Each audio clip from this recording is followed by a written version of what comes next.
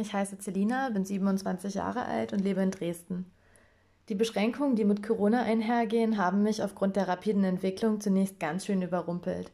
Anfangs wollte ich gar nicht wirklich glauben, dass sich das Virus derart rasant ausbreitet und nun noch bei uns angekommen sein sollte, geschweige denn, welche Folgen das Ganze nach sich ziehen sollte. Aber welchen Einfluss hat Covid-19 auf mein Leben?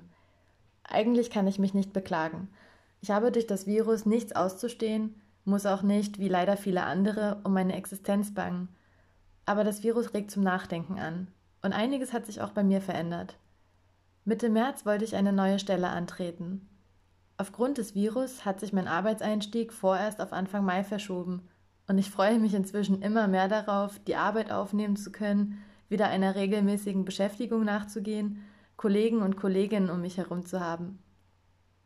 Andererseits lerne ich durch das Virus wieder, Zeit mit mir selber zu verbringen und entdecke alte Hobbys neu, wie beispielsweise Zeichnen und Basteln. Außerdem merke ich auf einmal, wie viele unterschiedliche Kontakte ich normalerweise habe.